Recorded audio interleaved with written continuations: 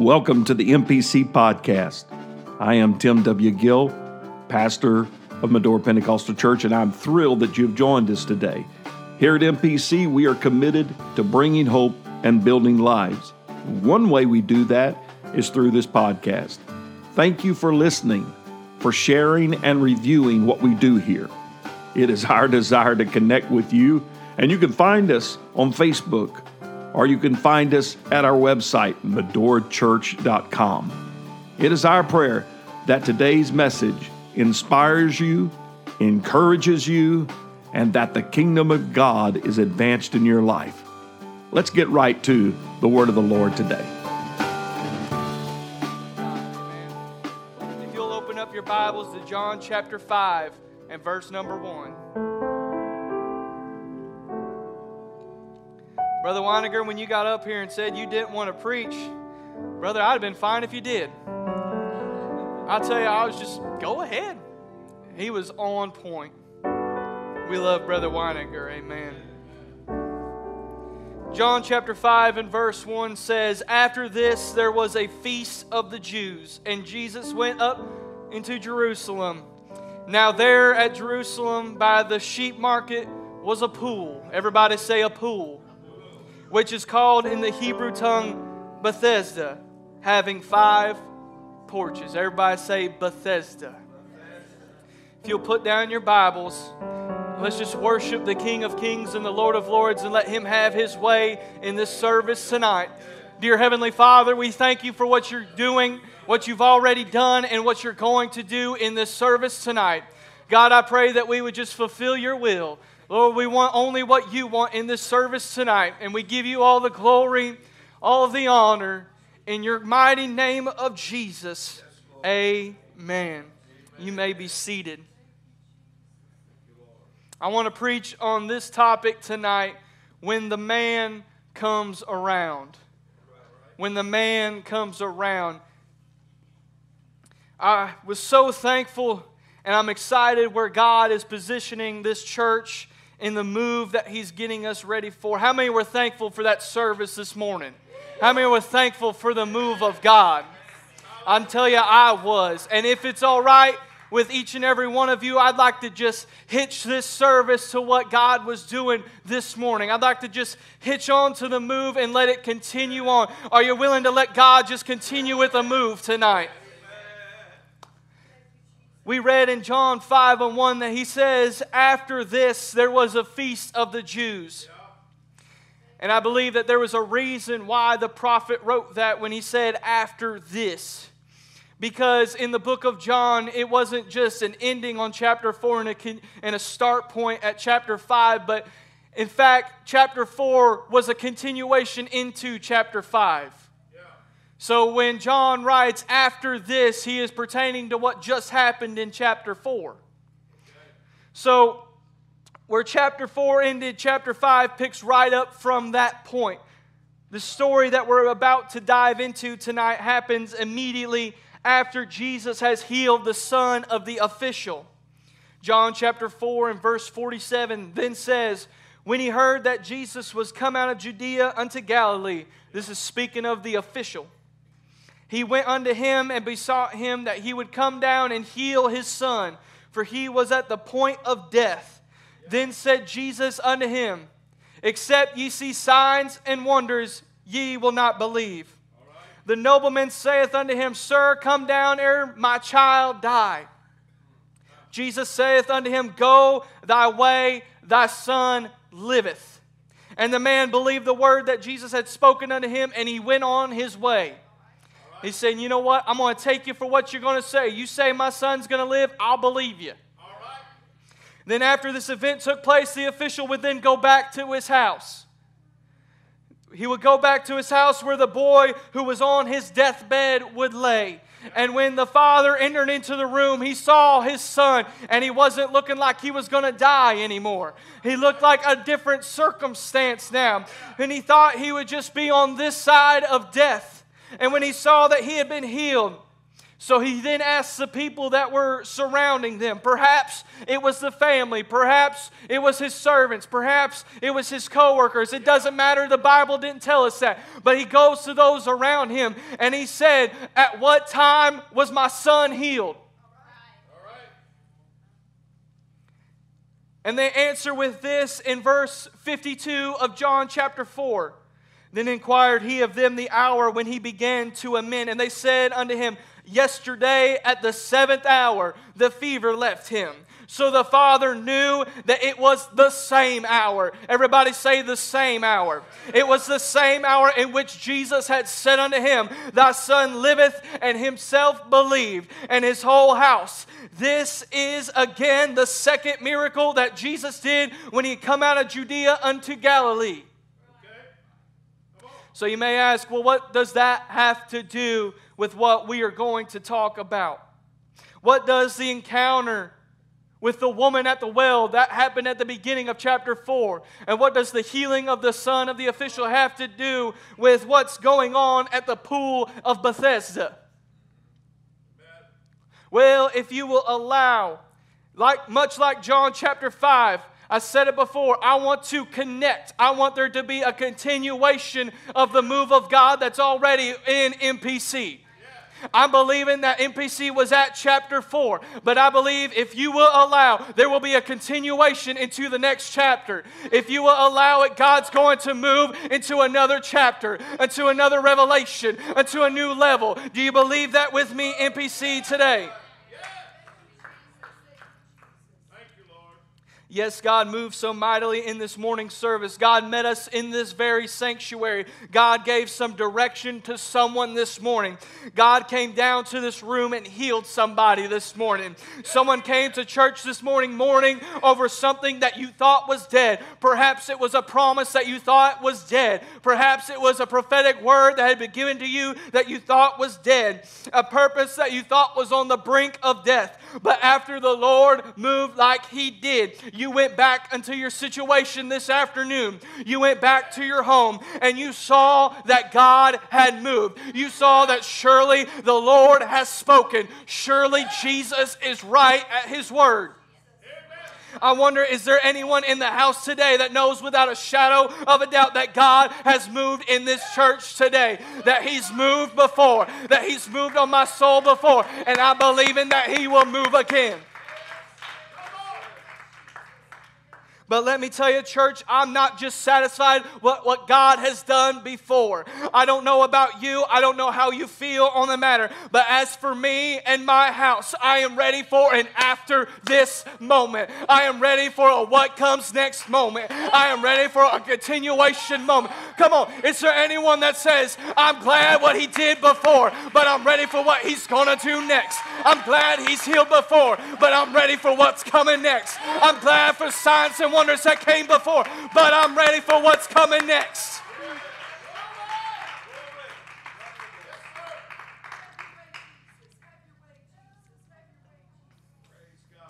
John chapter 5 in verse 2 continues on and says, "Now there is at Jerusalem by the sheep market a pool which is called in the Hebrew tongue Bethesda, having 5 porches. In these lay a great multitude." All sorts of people are there. But it is a great multitude of impotent folk, of the blind, of halt, withered, waiting for the moving of the water. For an angel went down at a certain season unto the pool and troubled the water. Whosoever then first after the troubling of the water stepped in was made whole of whatsoever disease he had. It's an interesting thing, the pool of Bethesda. Coming out of the unveiling and the healing that came forward in chapter 4, we come into the scene of the pool of Bethesda. Now, the pool of Bethesda was at a place that sick people went to. It was almost worse than a hospital. Because, hospital, they're trying to make everybody better. At the pool, it was just a bunch of people sick until the water started moving. They laid there in their infirmity. They laid there in their sickness. The blind would lay there. The halt would lay there. A great multitude of impotent folk would be there. The halt, which means those who had no ability of movement. They couldn't move at all, were there. And even those who were literally withering away would lay at the pool of Bethesda. These people would crowd around the pool because when the waters of the pool begin to erupt, those that surrounded it would flood into the water to see if they could be healed by the water. The pool of Bethesda was an intermittent pool that would have water released in surges from most likely underground reservoirs. That was how the water would begin to surge. And then this act of water would then raise a superstition, if you will. That once the surge of water would begin, that if you walked into and submerged yourself into the water, that you would be made whole, that you would be healed of your diseases. Perhaps there were truly some kinds of healing that took place, or else nobody would believe in the pool of Bethesda. So this was a place of healing. But there was something different about this day in John chapter 5. There was something different about this day at the pool of Bethesda. Because in John 5:5 it says, and there was a certain man that was there, which had an infirmity for 38 years. Everybody say 38 years. At the pool of Bethesda, there is what the Bible only refers to him as a certain man. We don't know his name. We don't know where he came from. We don't know who he was with, who his family was, what heritage it was. We just know him as a certain man who had an infirmity for 38 years. I've heard so many people say that they believe that he was 38 years old. That ain't right. It said his infirmity was going on for 38 years. I am under the assumption that he was older than that. Well, David, what's important of his age? What does that have to do with the story? Well, if you allow me, I believe that it tells me perhaps there was a time where the man had the ability to walk. Perhaps there was a time he had the ability to move. There was an ability that he could dress himself, that he could feed himself. Maybe he had the ability to work a job. Perhaps he had a family to provide for. Perhaps he worked in his church. Perhaps he served faithfully. Perhaps he felt the power at one time that he no longer has. Perhaps at one time he felt freedom that he no longer has. Maybe he felt peace at one time that he no longer has. Maybe as his sickness began to increase, that his family would be by his side. And day after day, you would see the number of those supporting him would begin to walk away. Perhaps day after day for 38 years, his church family began to leave him. His family began to leave him. His friends began to leave him until he was all alone.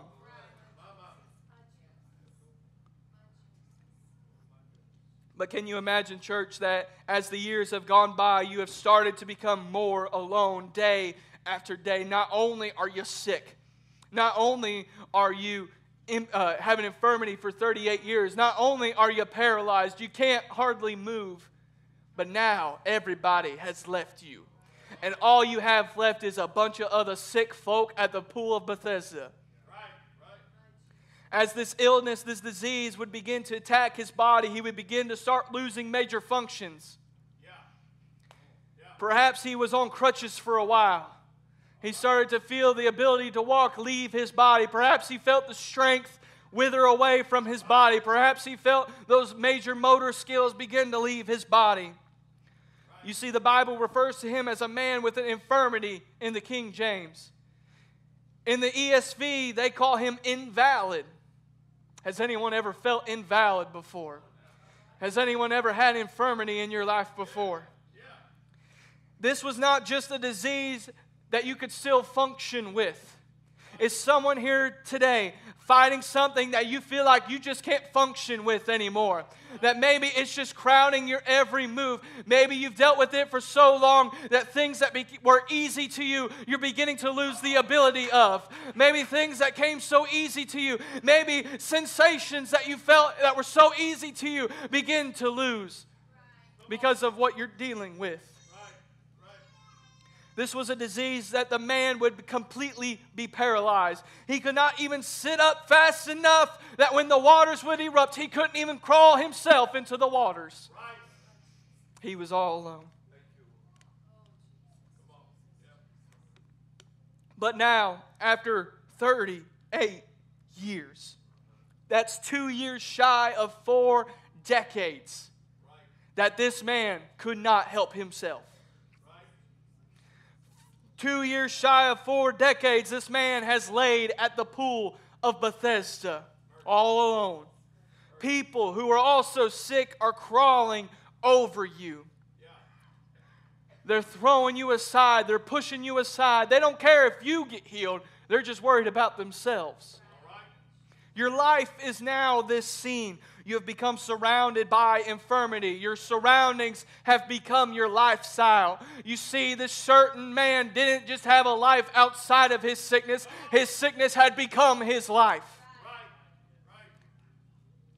At this point, sickness isn't just a part of you, but now it is the only thing that people know you by. Now you're only known by what ails you. You're only known by what you're dealing with. You're only known by the shame that you deal with. You're only known by the fear that you deal with. You're only known by the depression that you deal with. You're only known by the addiction that you deal with. You're only known from a past that you just can't get away from. You're only known by the faults that you can't get away from. But I'm telling you tonight, church, I have come with a message to someone tonight. Yes, chapter 5 starts a little rough compared to chapter 4. Yes, this morning was an amazing move of God. But perhaps you went back to your house this afternoon and the enemy attacked you again. Perhaps he just came back at you in your face.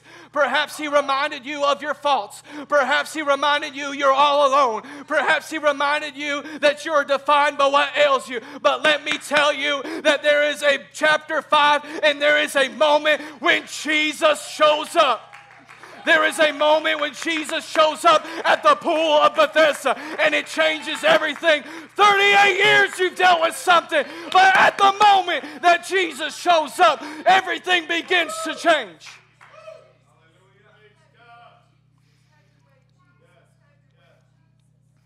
Perhaps you've been dealing with it for so long. Perhaps they tell you that you will only be ever known as the lame man. But I'm here to remind you of a prophecy that was given to this church by Pastor Wilkes a few months ago. That there is a shifting in the spirit of this church. There is a shifting in the supernatural of this church. I believe it's a shifting from chapter 4 to chapter 5. I believe it's a shifting from a lame man at the pool of Bethesda to a man with an encounter with Jesus.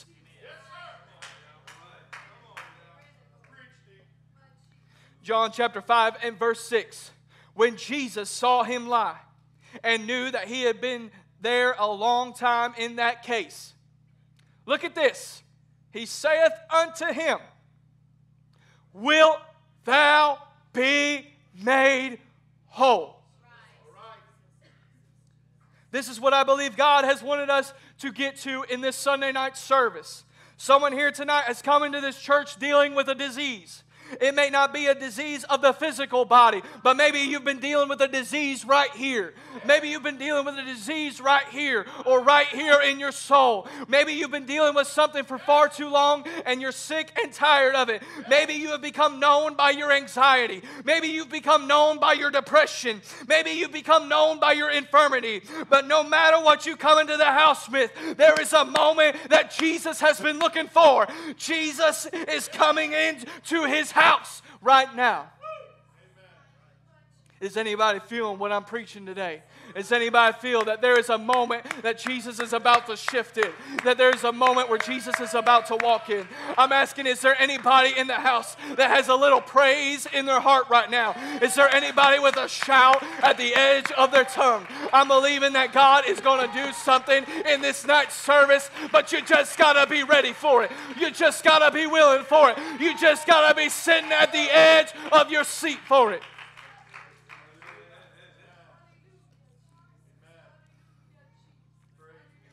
You see, this is the moment that Jesus had been looking for. Jesus, in his divinity, walked past the multitudes. Jesus has all power and all authority. He could have healed the entire multitude of infirmity that laid at the pool of Bethesda. Why he went to the certain man, we will never know. Why he chose to heal him, we won't know. But God knows. The great physician knows. Why did he decide to pick me up? I'll never know. Why he decided to pick me up out of the miry clay? I'll never know. Why he decided to heal my body? I'll never know. Why did he decide to save my soul? I'll never know. But God knows, and that's all I need to know. God knows, and that's all I need to know. God knows why, and that's all I need to know. It is well with my soul. It doesn't matter what's going on around me. It doesn't matter what those around me say. As long as God knows and I know, that's all I need. At this moment, Jesus had yet to proclaim to the entire world who he was as the Messiah. He had only told his disciples and the woman at the well. But the great physician walks past the multitudes afflicted with disease and sickness. He walks past all those people, and he came up to you. He walked past everybody else. He left the 99.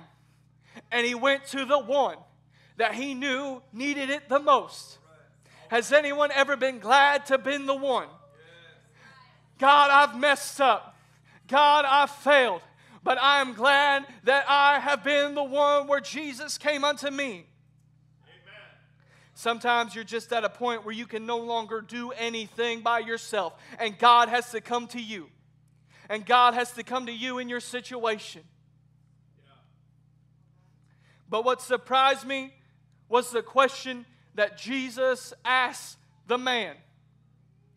Will thou be made whole? Let's say that together. Will thou be made whole?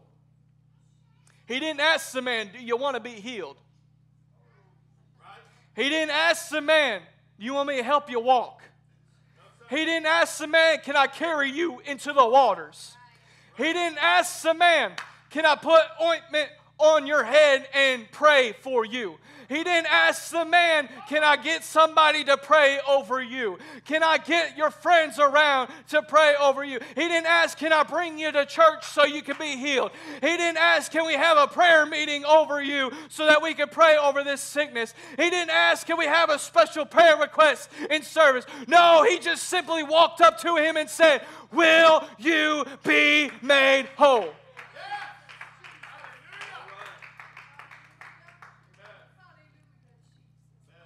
You see, the waters of the pool of Bethesda may have had the ability to heal the body, but they didn't have the ability to make the body whole. If the disease, if you think of it like leprosy, if you're healed from leprosy, it stops. But when you're made whole, it restores every damage that the disease had done. So when Jesus walks up to the man and he says, wilt thou be made whole? He's not saying, I can make you walk. He's not saying, I can make you have strength again. He's saying, I can restore everything that the disease took from you. I can restore everything that the enemy took from you. I can restore everything. Hey! Is there someone here tonight that says, I'm not satisfied with healed. I'm not satisfied with just delivered. I will be made whole.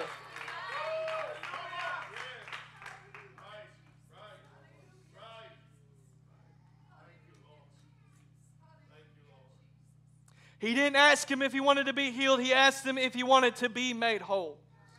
Here is something that you need to keep in your mind.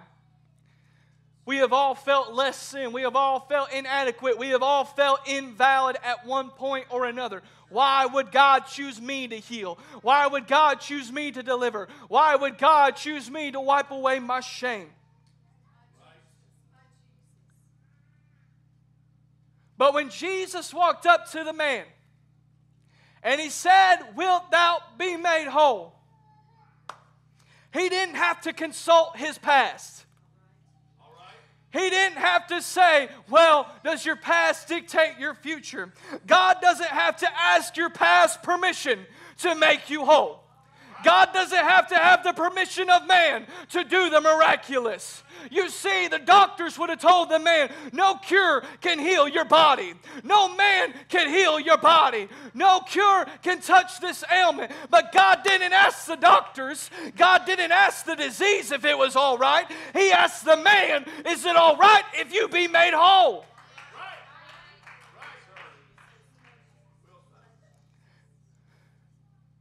God doesn't have to ask your past permission for Him to use you.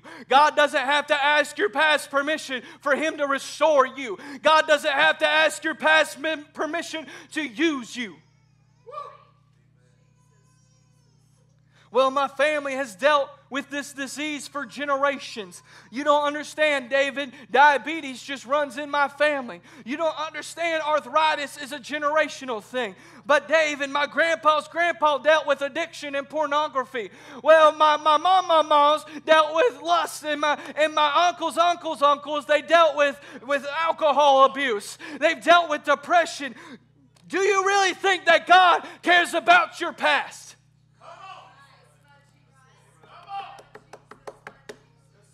Do you think your past dictates how God moves? Do you think God looks at past generation and decide whether He will or He will not? No. He might say, "You might have had a rough past. You might have had a rough generation. You might have had a rough upbringing, but I can change the trajectory of where you're going to go next." Yes, sir. Yes, sir. Somebody lift up the name of Jesus right now. Somebody lift up His name right now.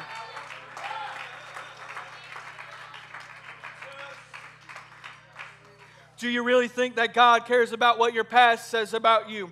Do you really think that God cares if your past says you shouldn't be here today? Do you really think that if the man dealt with this infirmity for 38 years, do you really think that 38 years of infirmity mattered anything to God? Do you think that the reason that he was all alone meant anything to God? No. He just asked him and said, "Will you be made whole?"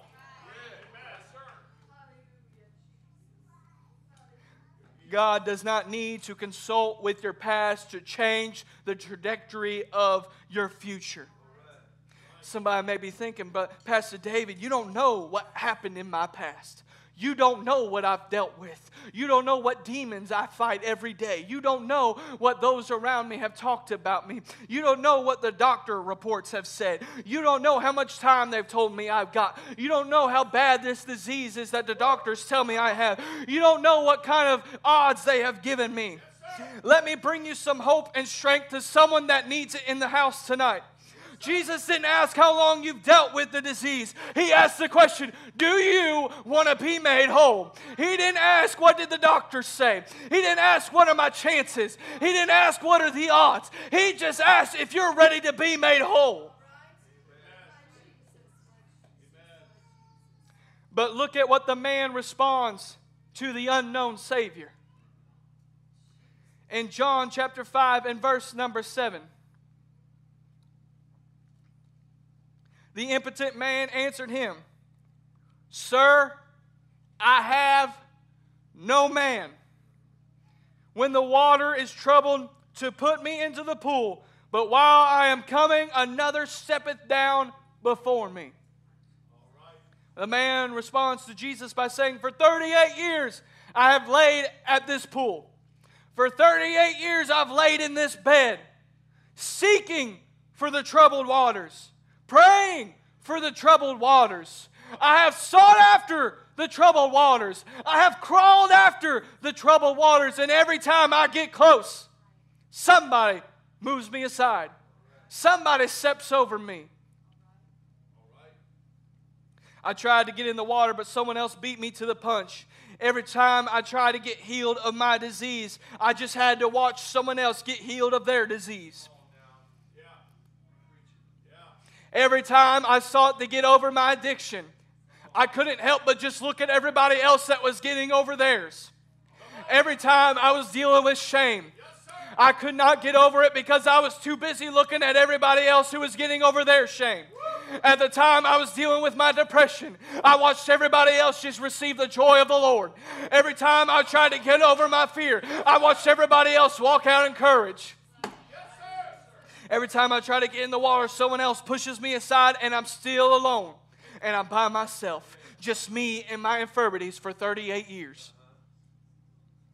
But then we see Jesus ask him if he wants to be made whole. And the man answers, "Sir, I have no man." What is he saying? I have no one.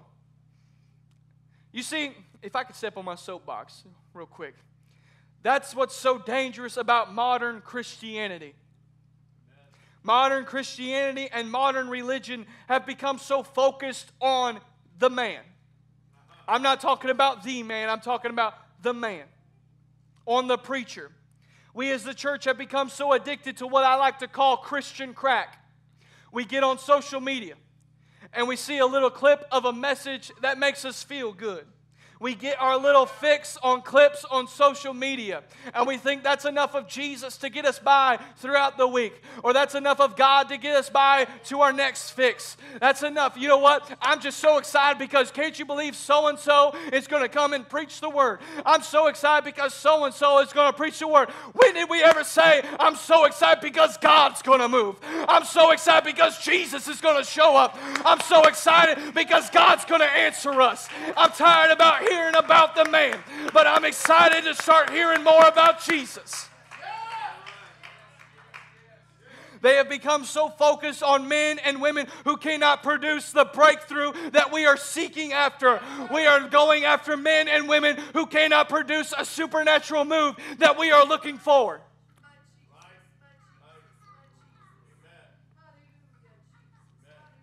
Jesus, I know you asked me if I wanted to be made whole, but I'm alone. I have no man, sir. I have no man, no woman, nobody. I'm all alone. And because of that, I have not been healed. You see, he thought the fact that he was alone was the reason he had not been healed. Because if he could have had help to the pool, he knew he could have been healed. But the reality is, Jesus wanted the man to realize he didn't need just any man. Because if you had a man, you would have gotten in the water. If you would have had somebody, you'd have been in the pool. For 38 years, if you had somebody, you would have missed a moment with Jesus. If you relied on man, you would have missed the supernatural moving. If you relied on man, you would not have been in this situation for 38 years. If you had a man, you wouldn't have been here for me to meet you. So when Jesus comes up to the lame man and asks him the question, he responds with, I have no man. So the fact that the man says that he has no man was not just a statement of what he was going through at that moment, but it opened the door to a revelation that man cannot bring you what you need.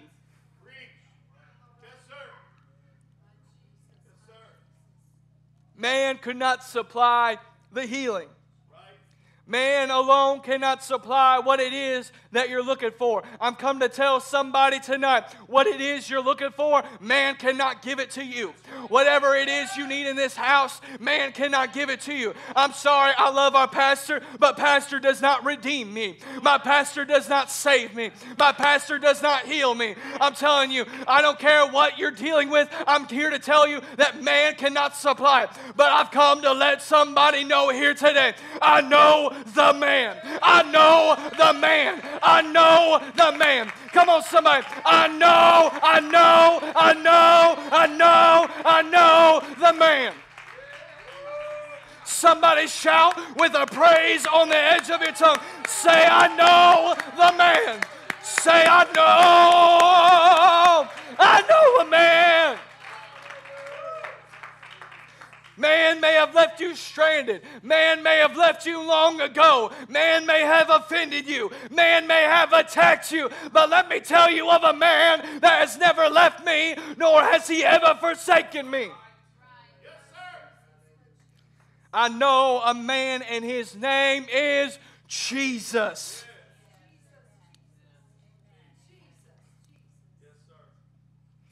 You see, the pool of Bethesda had 5 porches that John tells us about. And a lot of people try to determine what that represents.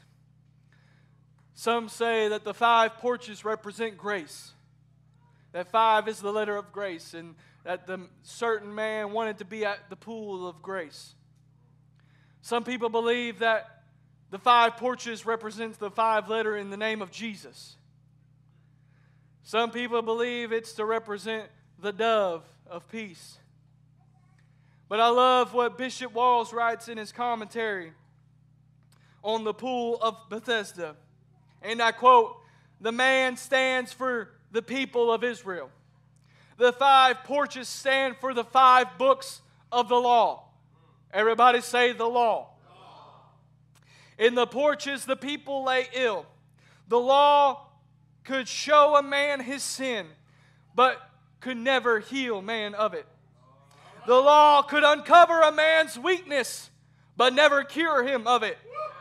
The law, like the porches, sheltered the sick soul, but could never heal it. We as the church have gotten so used to using this book to judge others, to point faults out in others. We use the law to point out the sickness, to point out the healed. But when Jesus shows up, He tells you, I can use the law, but I've come to heal. I know the law can point out your sickness, and I use the law, but I alone can heal you. Yes, sir.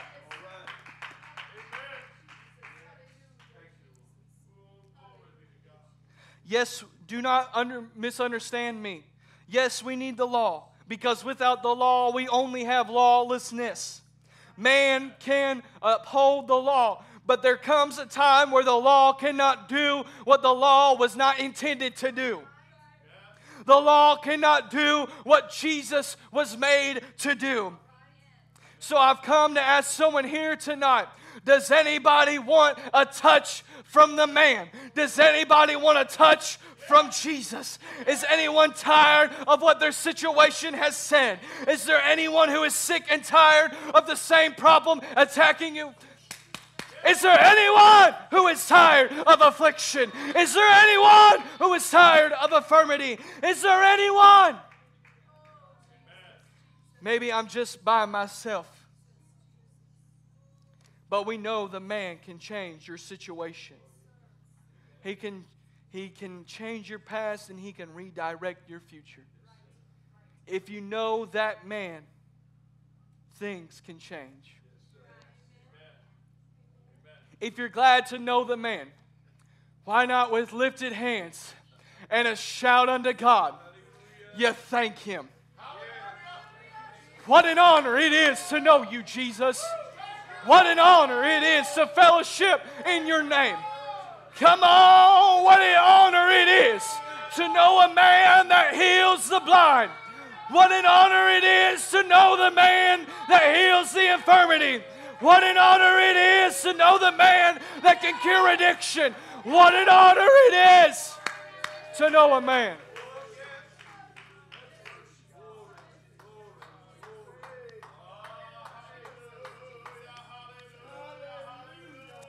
Don't worry. Here in a few minutes, I want you to start getting ready now. We're going to praise God and we're going to let Him move as He wants to move. We're going to let the supernatural work and we're going to continue what God did in this Sunday morning service. But let me get where God wants us to go. Is that all right? John 5:8. After the man said, "Sir, I have no man," and people are just marching over me to get into the pool, Jesus saith unto him, what's He say? Rise, take up thy bed, and walk. Ha!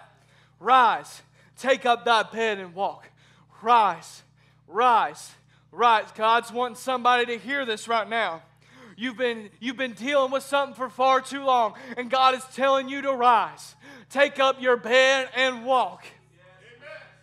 And immediately the man was made whole and took up his bed and walked. And on the same day was the Sabbath. Jesus didn't need to hear any more from the lame man. He didn't have any more questions for him. He didn't have and he didn't need any more excuses. All he had to do was tell the man to rise. Somebody at the top of your lungs with a shout, yell that word, rise. Let it rise in the house. Let there be an anointment of rise. Let there be a spirit of rise. Let there be a house of rise right now.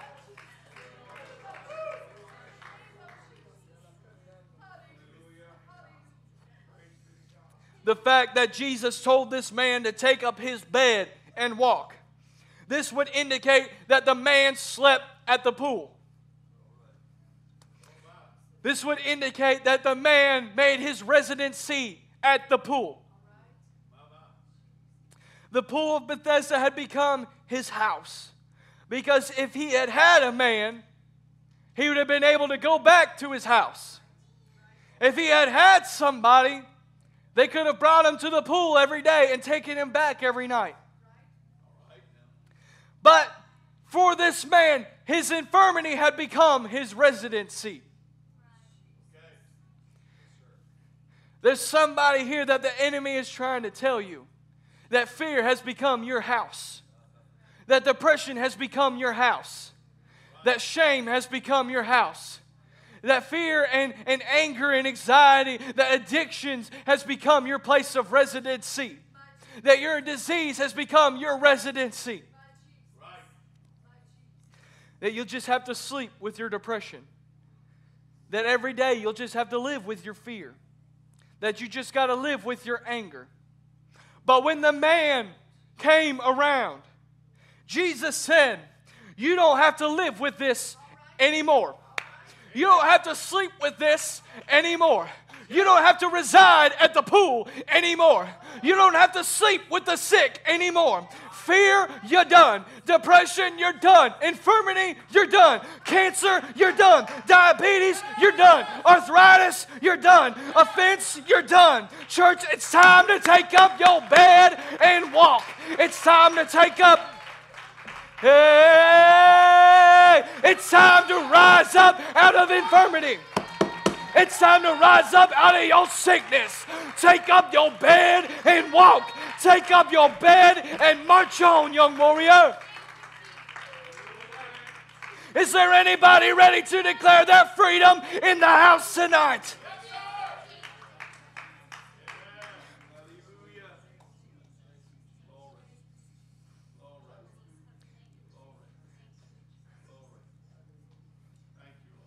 Maybe it's just me. Maybe I'm way off base, and if I am, Pastor will tell me later.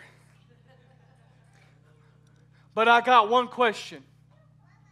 I'm wondering if there is a group of people that will decide for yourselves that chapter 4 is not enough, that healing is not enough, that miracles are not enough, that unveiling is not enough, that chapter 5 has your name written on it. that chapter 5 has my name written on it. It doesn't have to say a certain man. It can say David was at the pool. It can say David was afflicted. It could put your name in it. It could say that Grace was afflicted. It could say that Mariah was afflicted. It could say that Pastor Dylan was afflicted. But let me tell you, chapter 5 ends in a different way than chapter 4 ends. If you're ready for a move of God, I want you to stand to your feet right now. Music, go ahead and make your way. We're going to prepare for the shift. We're going to prepare for the moving. We're going to prepare ourselves. It might not happen tonight, but I'm going to tell you, I'm going to prepare for it. It might not happen in this service. It might not happen tonight. Your healing might not happen tonight. Maybe you got to wait a couple more days. Maybe you got to wait a couple more hours. But let me tell you, I'm going to prepare for it. Somebody with a shout, lift up your voices right now and prepare yourself for what's coming next.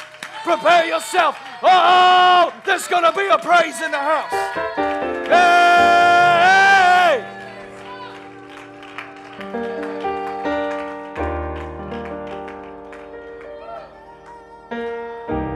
But let me remind you, church, not everybody is going to like seeing you made whole.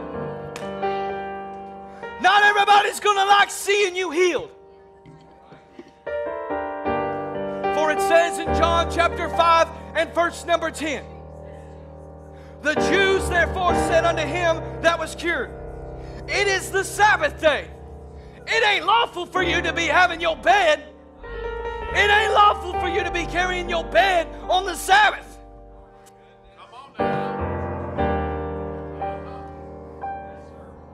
They didn't care that he'd been healed. They didn't care that his body had been made whole. They were too worried about him upholding the law. You shouldn't be doing that. You shouldn't be acting like that. Who told you that it was okay for you to walk around with that look on your face? Who was it that told you it was okay to have an essence of victory around you? Don't you know that it's unlawful for you to be carrying your bed on the Sabbath? You see, you begin to act differently. The religious people are going to notice. When you begin to act like you're whole, the Pharisees are going to notice. They didn't say anything about the lame man being able to walk again. They were too mad that he was acting unlawfully. But let me tell you, church, you do not need the approval of men when God has redeemed you. I don't care what those around me say. My praise is going to act for it anyway. My praise is enough. My shout. Somebody needs to take up your bed. Somebody needs to take up your bed and rise.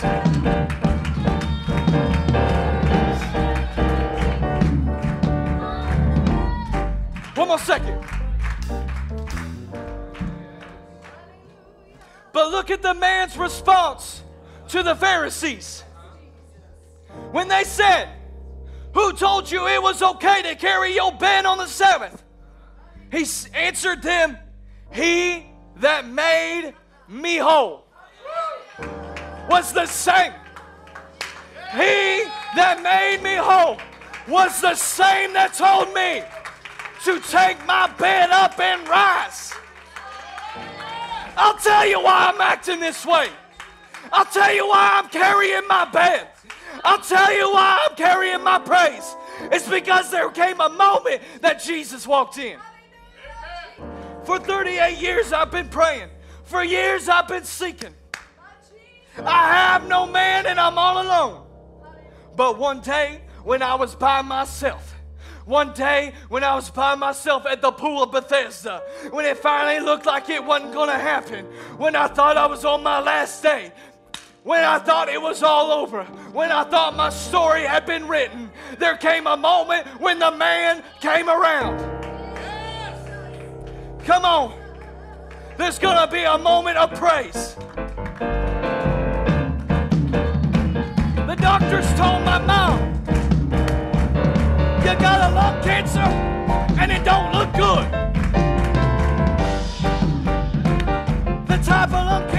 she had. She was given 5 to 7 months. That was 2 years ago. And yet here she is. You're wondering why I'm taking up my bed. It's because for this time,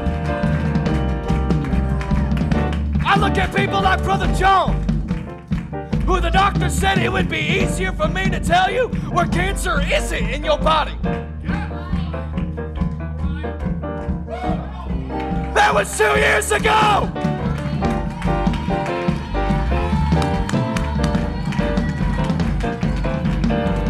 Don't tell me what I can and cannot do, man. Because God has healed this body. God has redeemed me. God has made me whole.